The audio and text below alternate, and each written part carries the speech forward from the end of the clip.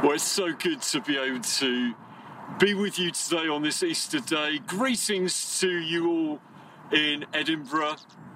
Well, I know it's not the Pentland Hills, but we're here today on our glorious Sussex Downs. I live down near Brighton, Hayward Heath, that sort of area down in the south of England. And I'm so thrilled on this Easter day to be talking to you. Well, really joining with billions of people around this world as together we think about this amazing truth that Jesus Christ is alive, that he's risen from the grave. As we think about this original Easter story, I want to take us back to Mark chapter 16, one of the original accounts of Jesus' life. And it says there, when the Sabbath was over, Mary Magdalene and Mary, the mother of James and Salome, they bought spices to go and anoint Jesus' body. As they went on their way to the tomb, they asked each other, who will roll the stone away from the entrance to the tomb? But when they looked up, they saw that the stone, which was very large, had been rolled away. As they entered the tomb, they saw a young man dressed in a white robe, sitting on the right side. And they were alarmed. Do not be alarmed, he said. You're looking for Jesus, the Nazarene. He has risen. He's not here. Come see the place where they laid him. But go, now, tell his disciples and Peter, he is going ahead of you into Galilee, and there you will see him, just as he told you. And it says, trembling and bewildered, the women left the tomb and fled. They didn't say anything to anyone as they went on their way. And as we look at this Easter story and think about these women, they were really first at the tomb, but also they were there as Jesus was executed and crucified, which is what we've been thinking about on Good Friday. I guess their heads were down. They were reflecting on losing their master, their friend, Jesus, their Lord. And I don't know, maybe for you, I know in Scotland, this season has been particularly difficult. And maybe for you, you've suffered a loss of hope. Maybe your dreams have been broken. Maybe, like these women, you're literally grieving the loss of a relationship, a friendship, or the loss of a loved one. And as these women travelled to the tomb, I guess their heads were down. But then in that account that we read in the Bible, it says, but when they looked up, they were amazed. Jesus was not in the tomb. The Bible says the angel that they were surprised to see said, he has risen. He's not here. Come see the place where he was. Jesus the Nazarene, who was crucified, has risen. And as we think about this, who is this Jesus that we're focusing on this Easter day?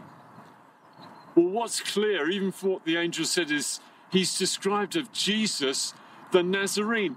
Jesus, a person from a place, a literal place, Nazareth. Fully man. The Bible says that God came and joined us on this enemy-occupied planet, and the Christmas season we've not long just been through, we think about that, Jesus coming as a baby. But who is this man? Who is this Jesus? Well, the Bible says he's someone who went around doing good, loving people, caring for people, healing the sick. I love it, the words that Jesus records, the words of Jesus recorded in John's account, where Jesus said this. He said, "For God so loved the world that he gave his one and only Son, that whoever believes in him will not perish, but will have everlasting life."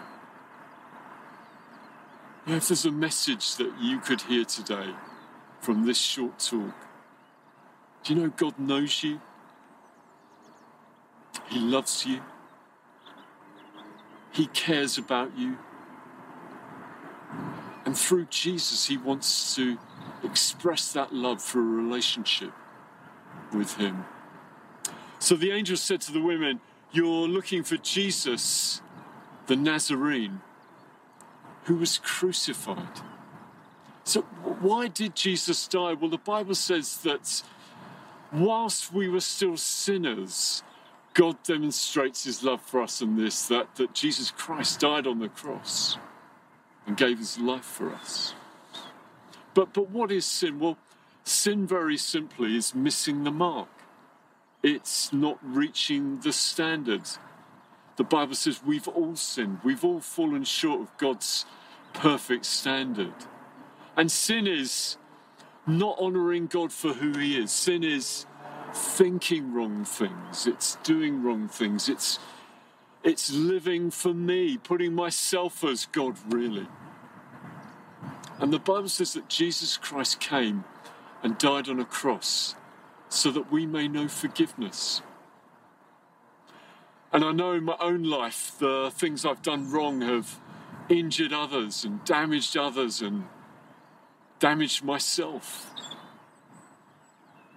You know, a number of years ago, as I mentioned, I lived in Glasgow for many years, and I was invited to speak at a church down in Bournemouth, Christchurch in Bournemouth in the south of England. And I remember I booked a train ticket online, and I was due to travel the next day. I received my email confirmation, and it said you must have this receipt as well as the original card that you made the payment with. Well, what I didn't realise was that very day I was sent a new credit card. And what do you do when you get a new credit card? Well, you destroy the old one. And then suddenly that evening I'm sitting relaxing and I get this horrible, sickening thought. Oh no, I've cut my original card into many pieces. How am I going to make this journey? And I remember going through our rubbish bin and pulling all the pieces out and somehow trying to put them together. And it took me so long that I've actually, even though it's out of date now, I've actually still got the card that I've stuck back together. But so often I know in my own life that's what I've tried to do when I've done wrong things. It's like I've tried to somehow piece things back together and make things right. And yet when you look closely, you realise there's still cracks and damage and it's still broken. Why did Jesus die? He died to deal with the wrong in our lives, to not only kind of put you and I back together, but the Bible says he died and rose again so that we can be made new and whole. You're looking for Jesus, the Nazarene who was crucified. He's not here, the angel said. He has risen. So who is this man? Yes, fully man, but also fully God, rising from the dead to prove he wasn't just some great teacher that died a martyr's death. No. The living God, Jesus Christ, God Almighty, died, risen. He's alive. And on this Easter day, Jesus wants you to know death is beaten. Love wins. You can know hope not only for this life, but hope beyond the grave. Why? Because Jesus has died and come back to life. And he invites you this day to be his friend, to be part of God's family, to know hope for your own life. And I would love to just lead us in a prayer now. And you can invite this Jesus to meet with you where you are, whether you're in Linlithgow or Leith. God loves you, and he wants to meet with you now. Let's pray together. Jesus, I thank you that you died on the cross for me. I choose now to ask you to forgive me from everything that I know is wrong. I choose to turn from those things now. Thank you that you were crucified so that I can know forgiveness. I receive your forgiveness.